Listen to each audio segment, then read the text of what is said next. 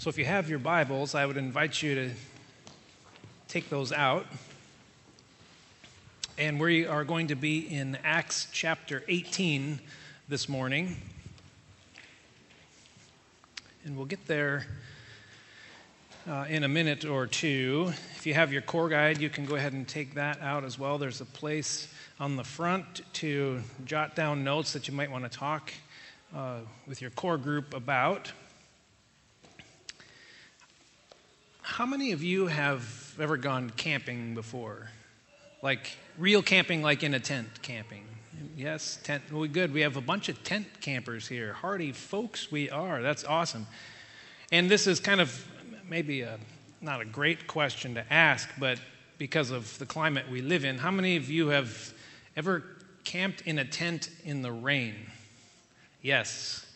It can be quite the challenge, correct? This week I was thinking about the first tent that Lisa and I ever owned together. We were going on a camping trip. We were meeting up with her family, and we were poor at the time, and we needed a cheap shelter. So I don't remember what store it was back there, a Walmart kind of a store, I think. And we went to the camping department there, and we found a cheap tent. And it was advertised as a 7-foot, 2-person tent. And we're thinking, hey, that works. You know, it was in our price range, so we made the purchase. We go on this camping adventure, and we take it out of the box, and we set it up. And literally, it would fit on this little thrust right here. The 7-foot advertisement was diagonal,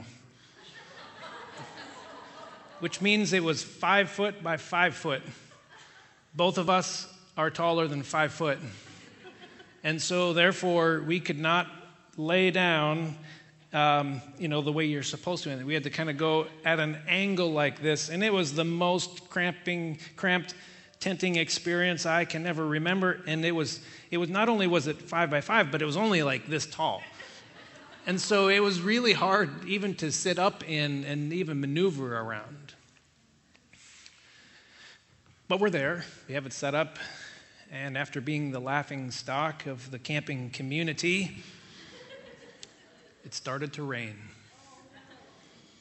You can imagine that a tent with that description doesn't have much of a rain fly on it. And it was just this flimsy piece of nylon that just kind of draped over the edges. It was not one that had, went out and provided any kind of shelter at all. But never fear, for her father was there. And he, being a contractor, he always came prepared with things like tarps. And he had the largest tarp I think that I've ever seen in my life. And he pulls it out of the back of his truck. And so he says, why don't we put a tarp over your tent? And this tarp literally covered almost our entire campsite. So he insisted, and we tied it off to the trees. And our camping spot was kind of in the middle of the other family spots. And so we were able to extend our tent to our whole campsite. So everybody else could bring their chairs and sit underneath the tarp. We had the picnic table under there. So we were like camping central with a little dwelling hut right there in the middle. So on the Jewish calendar, tonight starts the beginning of what's the third high festival in the Jewish calendar. Is called the Festival of Tabernacles. And one of the things that happens during the Festival of Tabernacles is God had instructed the people after the harvest to bring offerings to him and gather as the people. It's a celebration of joy. It's a celebration in community. But one of the things that they did at the Festival of the Tabernacles was they gathered the community and they constructed little makeshift huts called sukkah. Or maybe you can imagine our little tent like this. And they would leave their dwelling places, and they would kind of camp as a community, as a reminder of how God had been faithful to them, leading them out of Egypt and through the wilderness. And while they were in the wilderness, they were camping along the way. And so that festival begins this week. And I was thinking about how I labeled, or I titled my sermon, Extend Your Tent. And I was thinking this week how Paul was continually trying to extend the tent of faith, extend the tent of salvation, of God's salvation to all people that he encountered. And it was a reminder to me that God was the first one. He kind of extended his tent of grace to us. He's the one who constantly pursues extending his grace and forgiveness and mercy to us, even when we don't really deserve it. And in turn, when we become believers, he calls us into the work of extending that tent. Just like we had this little hut and we put the big tarp over so that all sorts of people could come underneath that tarp and be dry and have fun and rejoice and have a true camping experience without getting soaked. And I think that our text today in Acts chapter 18 helps us see 4 ways that we can extend our tent.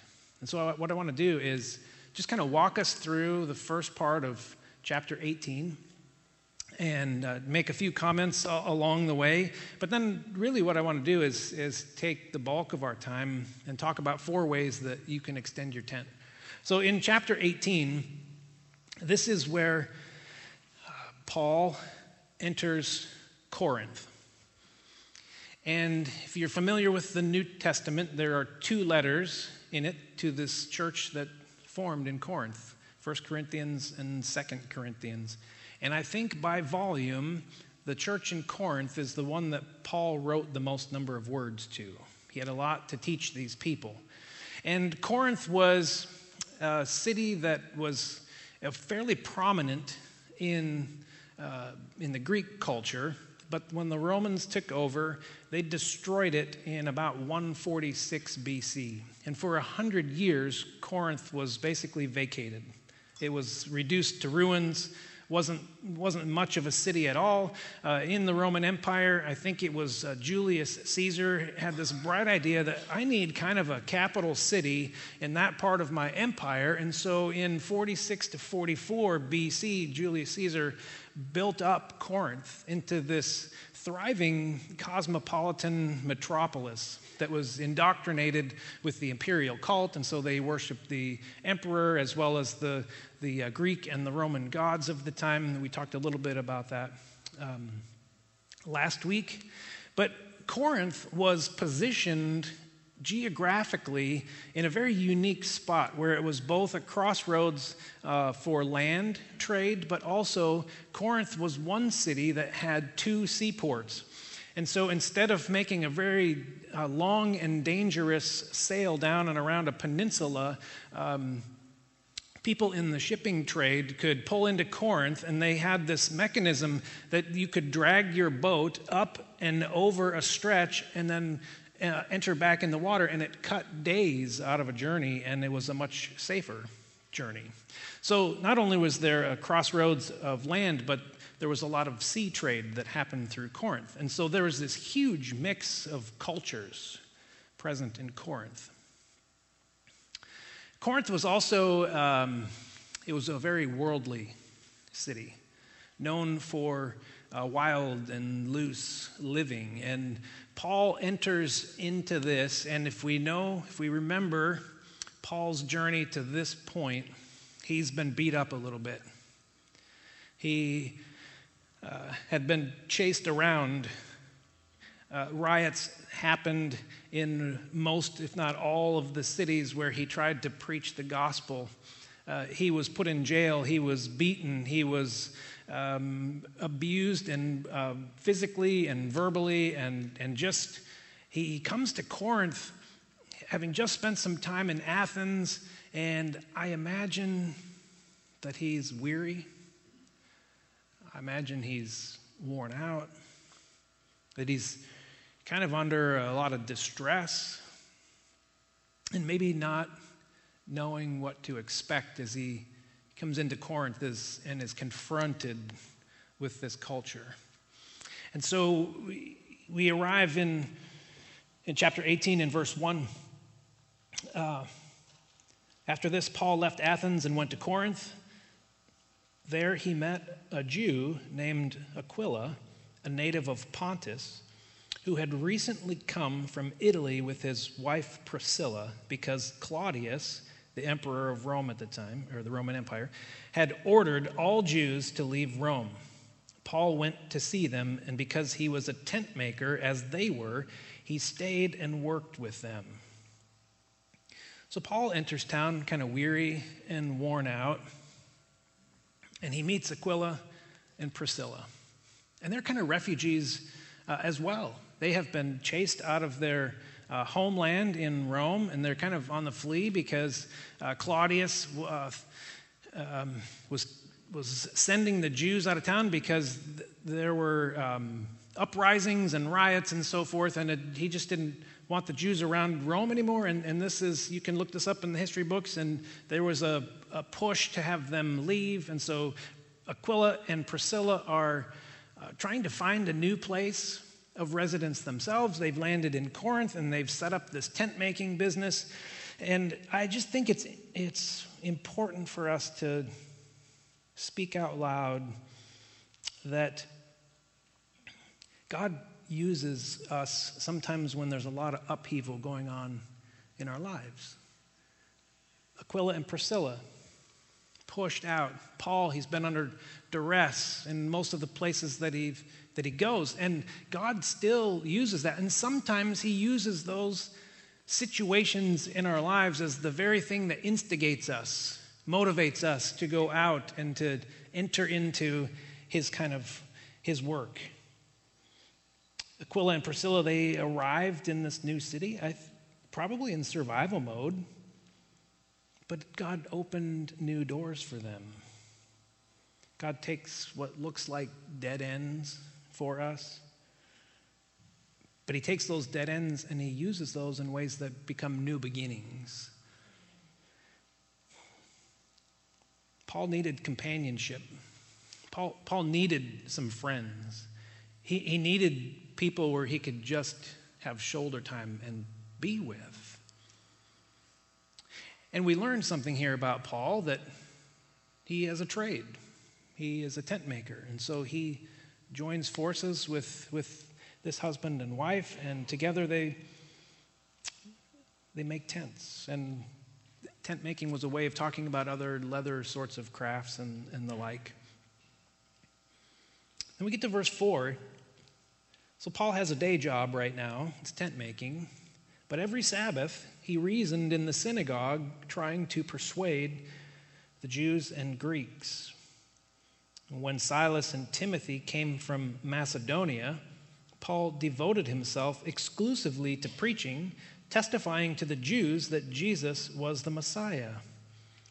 So when Silas and Timothy showed up in Corinth and reconnected with Paul, they were coming probably from Philippi. And the Philippian church had collected some financial resources to support Paul and his ministry. And so they come bearing gifts. Not only are these his colleagues and friends, but they come with financial means. And so we see a shift in the text here where Paul is now able to devote all his time to preaching the gospel, and he does that. And here's where it gets a little bit interesting. In verse 6, Luke continues, but when they opposed Paul and became abusive, he shook out his clothes in protest and said to them, "Your blood be on your own heads. I am innocent of it. From now on, I will go to the Gentiles." So Paul is now preaching in the synagogue. He's doing it full time, and the people there get a little bit riled up. And it seems like it's unraveling just as it has in the other places where he has been. He starts preaching things that rub them a little bit the wrong way. It's a little bit abrasive to them, and so they start abusing him.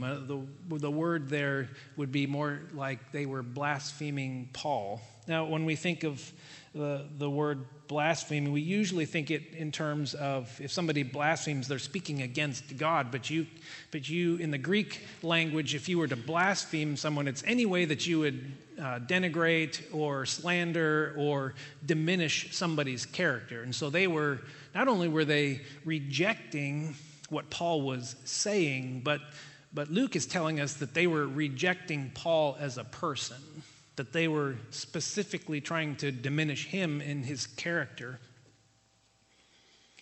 And so Paul, he says, okay, I feel like God calls me to start my ministry in the synagogue, wherever I go. I preach the message, the cross and the resurrection of Jesus Christ. I preach it first to the Jews wherever I go. And if I'm rejected, then I go to the Gentiles. And so the picture that we have here is Paul shaking out his robe. And it's interesting, you would use the same word to describe if you had sat down to a meal and you had a bowl of soup, and everybody has saltine crackers once in a while, and if you break a saltine cracker, what happens? There's crumbs everywhere.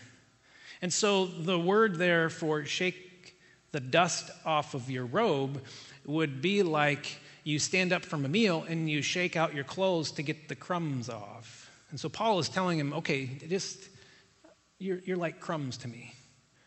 I'm shaking you out. I fulfilled my responsibility to God, and I have a clear conscience because I offered you the gospel message, and you rejected it, and you're rejecting me, and so I'm going to go preach to the Gentiles. And so he does that. Then Paul, this is verse 7, then Paul left the synagogue and went next door to the house of Titius Justus, a worshiper of God. So I love this picture here. Paul didn't go very far, did he? So synagogue is over here. They reject him, and so Paul says, that's fine. I'm going to go right next door to a house of somebody who has accepted the message, and I'm going to preach here. And so I can imagine Paul over here, if he had a megaphone in the day, he might have been preaching here, but having the megaphone going this way towards the synagogue. And then in verse 8, we're told that the synagogue leader Crispus came to faith. He and his entire household, Crispus, the synagogue leader, and his entire household believed in the Lord, and many of the Corinthians who heard Paul believed and were baptized. Well, that's interesting. He had just been rejected over here. And maybe Crispus was kind of already on the way to faith, and maybe the rejection here was what motivated him to say, yeah, you know what, I'm going to go with Paul. But Luke tells us that the leader of the synagogue and his entire family come to faith. And it's like they switch sides here, and they all go next door here. But we right now are seeing a picture of how Paul understands part of his ministry to be extending the tent of God's grace and mercy and forgiveness to other people. He started over here where he felt called to start. But then they said no. He takes this awning, he takes a big tarp, and he brings it out over here to this house of the Gentiles. And already we see that he's seeing some fruit in his ministry. He knows that God intended the people of Israel to be the light to the nation, to be the ones who are his image bearers in the world, the ones who were to share his good news with all people. But apparently, next door was a little bit too close for comfort for the people over here. And so some conflict and tension arise. Verse 9, it goes on, it says, "One night the Lord spoke to Paul in a vision, 'Do not be afraid. Keep on speaking. Do not be silent, for I am with you, and no one is going to attack and harm you, because I have many people in this city.' So Paul stayed in Corinth for 1.5 years, teaching them the word of God." I can imagine that upon that rejection, Paul is thinking, it's all going to crumble. Everything that started out seemingly well or okay in Corinth, I'm now getting that resistance that I've felt and sensed in other places. It's all just going to come crashing down. It's going to go away. They're already insulting me. When are they going to get the whips and rods out and start beating me? And then he gets this word from the Lord in verse 9 and 10. And the first thing that God says is, "Do not be afraid." You know, Paul's human too. He may be an apostle that we put him up on a pedestal once in a while, and I would say that I believe Paul would say, "I don't want to be up on that pedestal. I'm just a guy too." But we see here that he's human. He's afraid. In his first letter to the Corinthian church, in chapter 2, in verse 3, I think it is, he reminded the Corinthians of how he arrived in Corinth and a little bit of his state of mind and being. He said, "I came to you in weakness, in great fear and trembling." And God reminds him here, do not be afraid. You can keep talking. You can keep sharing the good news. Don't be silent, for I am with you. It's a promise that God had made to many biblical characters, Moses and Joshua and Jeremiah. I am with you. You know, Jesus came. God came to us in Jesus. We call it the incarnation, where Jesus became a human to come and walk through our mess of a life with us to show us how to do it. It's God's statement in the flesh of I am with you. If you remember when Jesus' ministry, his earthly time came to a conclusion and he was ascending, he said, remember what he said? He said, "Go into all the world and make disciples." And he reminded them that I will be with you. And we know that the Holy Spirit is present with us always. And even our brother Paul needed that reminder. I am with you. You can persevere. Verse 12, while Gallio was proconsul of Achaia, the Jews of Corinth made a united attack on Paul and brought him to the place of judgment. This man, they charged, is persuading the people to worship God in ways contrary to the law. In other words, they were trying to make the case that Paul was promoting a religion that was not recognized by the Roman Empire, and religions that weren't recognized by Rome were therefore illegal. And so if you promoted them, then you could be brought up on charges. And so the Jewish people are trying to convince the Roman consulate here that this is what Paul was doing and that they should take care of him. They should punish him. And it goes on like this. This is really huge for this early church here. Just as Paul was about to speak, so defend himself, Gallio said to them, "If you Jews were making a complaint about some misdemeanor or serious crime, it would be reasonable for me to listen to you. But since it involves questions about words and names and your own law, Settle the matter yourselves. I will not be a judge of such things. So he drove them off. What Gallio has just done is he has recognized the Christian movement as an extension of Judaism, lumped them together. Judaism was a recognized faith, a recognized religion in the Roman Empire, and Gallio is now saying that Christianity is also a recognized religion because of a connection here. So this is a huge victory. This is what Gallio spoke here would have been extended out, and we know things turn and go a little bit south for a while for the Christian church in the Roman Empire.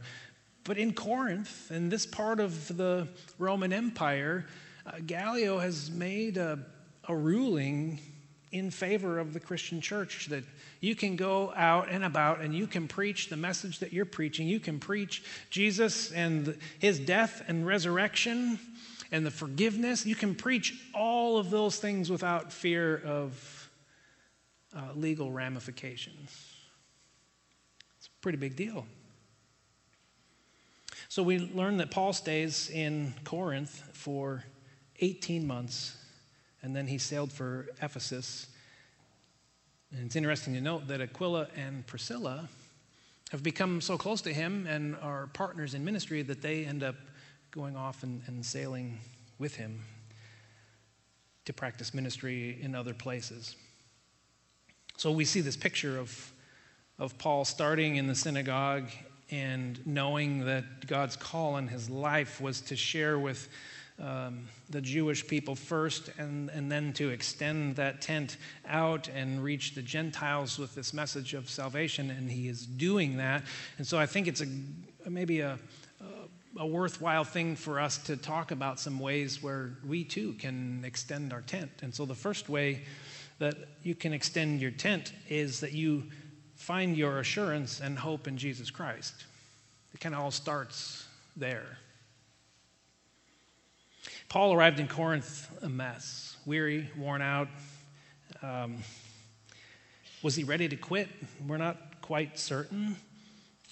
But the words of encouragement that Jesus speaks into his life while he's there suggest to me that he was contemplating maybe just throwing in the towel. I don't know if it's all worth it. Everywhere I go, I start off and it seems to be okay, but it just turns on me quickly. And the more often that it turns on you and you are under stress like that, the more pressure that mounts upon you, sometimes it's just easy to get to that place and say, you know what, I'm going to chuck it. It's not worth it. People get to this point in all sorts of places in life. It's called burnout. And there's a difference between being tired and being burnt out. And I've talked about this with you before. My favorite metaphor in thinking about the difference between being tired and being burnt out is this. If you drive your car around town and the little gauge on the inside of your car that says fuel, if the longer you drive your car, the fuel gauge just goes down, right? And when it gets to the bottom, either your car quits or you have been wise enough to pull into the gas station and you refuel your car. So in life, if you think about it, if you go through your daily grind, your week, your month, whatever season of life it is, there's a fuel gauge on your life. And at the end of every day, you need sleep as part of your recharge. You go for hours at a time during the day, and you need something called food to help recharge your batteries, to refuel you. But if you go long enough, under a lot of pressure and anxiety, and in this case, Paul, with rejection, and you don't do things to care for yourself, then you reach a point that's called burnout. And it would be like driving your car around for miles upon miles after a little warning light starts flashing at you, and it's the oil light. And if you drive your car past the point where oil is gone in the engine, then all the parts start friction and heat. And I'm not a mechanical person, but I know that your engine will seize. And when you run your car long enough after the oil light is on, it's not good. And you burn out. And ultimately, you crash. I think Paul was closer to that point of burnt out when he arrived in Corinth. And he needed that reminder from the Lord that, hey, don't be afraid. I'm with you. I'll take care of you. Nobody here is going to hurt you. And right alongside those words, there are several significant points of hope, of assurance that the Lord gives him while he's in Corinth. The first one is the blessing of friendship. Aquila and Priscilla. He's able to come alongside them and they can share in a business together and they connect. And you need that. He could find hope that, hey, there's some community for me here. Silas and Timothy show up and they bring him financial resources from Philippi to take some of the financial pressure off of him. It's a sign of hope. And then we see God blessing Paul's efforts. Synagogue leader and his household come to faith, as well as many others. So there's fruit in his ministry. And when you go after what you feel like God is calling you to, and you just keep pursuing it, if you don't see fruit, it can be discouraging. And Paul here in Corinth he sees the fruits of his labor. God blesses him with that fruit, and that provides assurance and hope. You see, the rejuvenation that God poured into his life was greater than the weariness. That's how God works. Just in the moments that we need it, he will give you a measure that's more than the weariness that you might be suffering. Sometimes we need to step back and pause and look around to see how he might be giving that to us. Is it through people, the blessing of community, or fruit, or whatever it might be in your own life? So find your assurance and hope in Jesus Christ as your foundation. That's where the extension of your tent starts. You got to get that right. Number 2 is immerse and invest yourself in the community of faith. Dive in, participate in the community of believers. Church is what we call it. Be part of the collective of caring and compassionate people who can support you when you're disoriented and discouraged and in distress. When you're weary and worn out, don't retreat and think you can care for yourself on your own. This is the time where you go further in. You dive deeper into the pool of the community of Jesus to find your support and things that you need. See, God sends us encouragement in the people that he surrounds us with. I know it requires time. It requires effort. It's messy sometimes. But I think in the end, it's so worth it. What does that look like here? Well, just join a core group or a Bible study or a Sunday school class or step forward in some volunteer capacity just to extend out and to serve, but also to be amongst other people who are doing the same thing that you can journey through this life with and care and support one another. And the ways that you are blessing other people will come back around and return the blessing to you. There's the picture of this in the text, and that's Paul found the refreshment in relationship. Aquila and Priscilla blessed Paul, and he in turn mentored them in their faith. And we see Aquila and Priscilla going out later in the book of Acts, and then they start mentoring a guy named Apollos. That's how the kingdom of God works. You're mentored so that you can mentor other people. My favorite picture is you have two hands. On the one hand, you're grabbing hold of people who can mentor you in your faith and help you get to the next step, to get over the hurdle that you might be facing. And you may be a Christian for a year. You may have been a Christian for 50 years. Everybody needs a mentor. Somebody who has gone ahead of you in the faith where you can learn from. I have people that I turn to that I would consider mentors in my own life. You never reach a point where you don't need that. So with one hand, I reach out for help. But with the other, I reach out and I look for people who need to get over a hurdle in their faith. They need to get from point A to point B. And God places us together so that we can be mentors to one another. And so you have two hands. One, you're being mentored, and this one here, you're helping other people. And it can be multiple. It doesn't have to be one mentor and one mentor here. You may have capacity to help mentor a whole bunch of people. This week in your core groups, I want you to talk about people who have occupied that place in your life as mentor and what they have meant for you. And if you're not in a core group, then just spend some time thinking about, maybe make a list, a prayer list, and thank God for all of those people who have helped you through important times in your faith, through struggles that you've had. The third thing is to allow God to shape your vision of people. Allow God to shape your vision of people, because you can't extend your tent to other people if you can't see them. You don't need to extend the tent of faith to other people in the church. You extend your tent to people who aren't part of the church yet.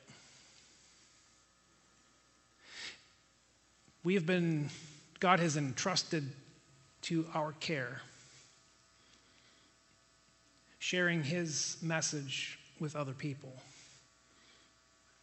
Friends, family, co-workers, people you go to school with, people in our neighborhoods, people in your neighborhood. Those are the people that we need to ask God to peel the scales back from our eyes so we can see people who are in our circle, out in the world, but people who might be beyond our circle.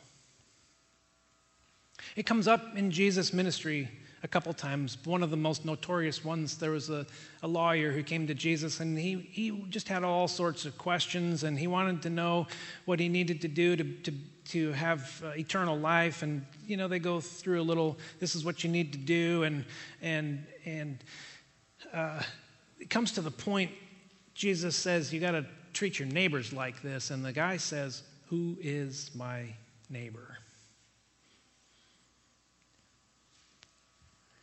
And Jesus tells him this little story. We call it the parable of the Good Samaritan.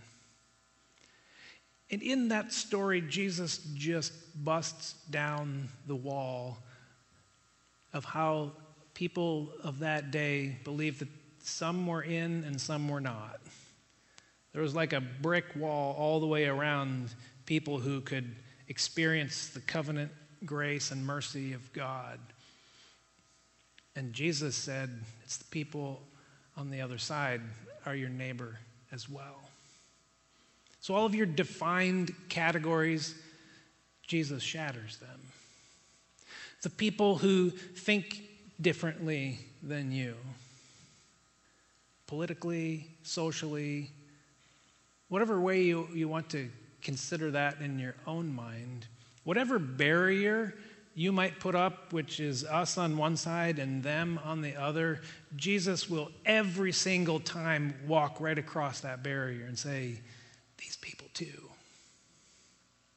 These people too. And we need to put that before God. We need him to expand our vision. Sometimes our dreams and our vision is just way too small because we want to do things where we feel like maybe we have a little bit more safety and control over. And every time that happens, Jesus busts down that wall. So let's lay that before the Lord and say, Lord, who do you want us to extend this tent over today? Who in my windshield of the day am I to extend the tent over? God will help you see people in a new light because he calls us to extend our tent over people that we might even put in the enemy category. Those where we just naturally have maybe an anger mechanism go off in our soul. Jesus says, that person too. I want you to pray for him. You know, when you really pray for somebody, it's really hard to hate them. When you lift them to God and you say, God, I know that you love this person unconditionally, it's really hard to have any kind of anger or hatred rise up in your own soul. We need to ask God for this vision that he has for all people. And the fourth thing is risk enough to need God's help. Risk enough to need God's help. See, God gives us lots of promises in his word. Not so we can sit back and feel good about ourselves, but really as encouragement and strength and confidence to go out and share and serve. We like the passages in Scripture, like Matthew 11, when Jesus says, come to me, all of you who are weary and heavy burdened, and I will give you rest. That's a good one, isn't it? We just want, oh yeah. Give me some of that rest, God. I'm weary and I'm worn out. Will you just take that burden? We love that one. But not too much further in Matthew, he says, go into all the world and preach the gospel. There are promises, and there are times where, yes, you'll give things to God, and he will take them, and he will rest your weary soul. He will bring you back from the precipice of burnout, and he will invigorate you and energize you and rejuvenate you, and you will be ready and raring to go. And there will be times where there are requirements of the Christian faith, and that is to go and to serve and to share with other people.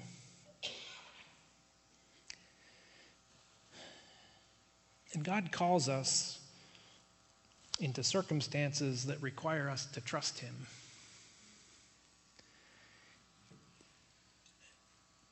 We'll run into things and situations that are just way beyond us. Things that we don't know if we can handle. Things where we feel like the wheels are about to fall off at any point. And I think that's right where God wants us sometimes. Because it's only then, it's only at the times where the wheels are about to fall off where we turn to him and say, well, I can't do this on my own. God, I'm going to need to have your help with this one.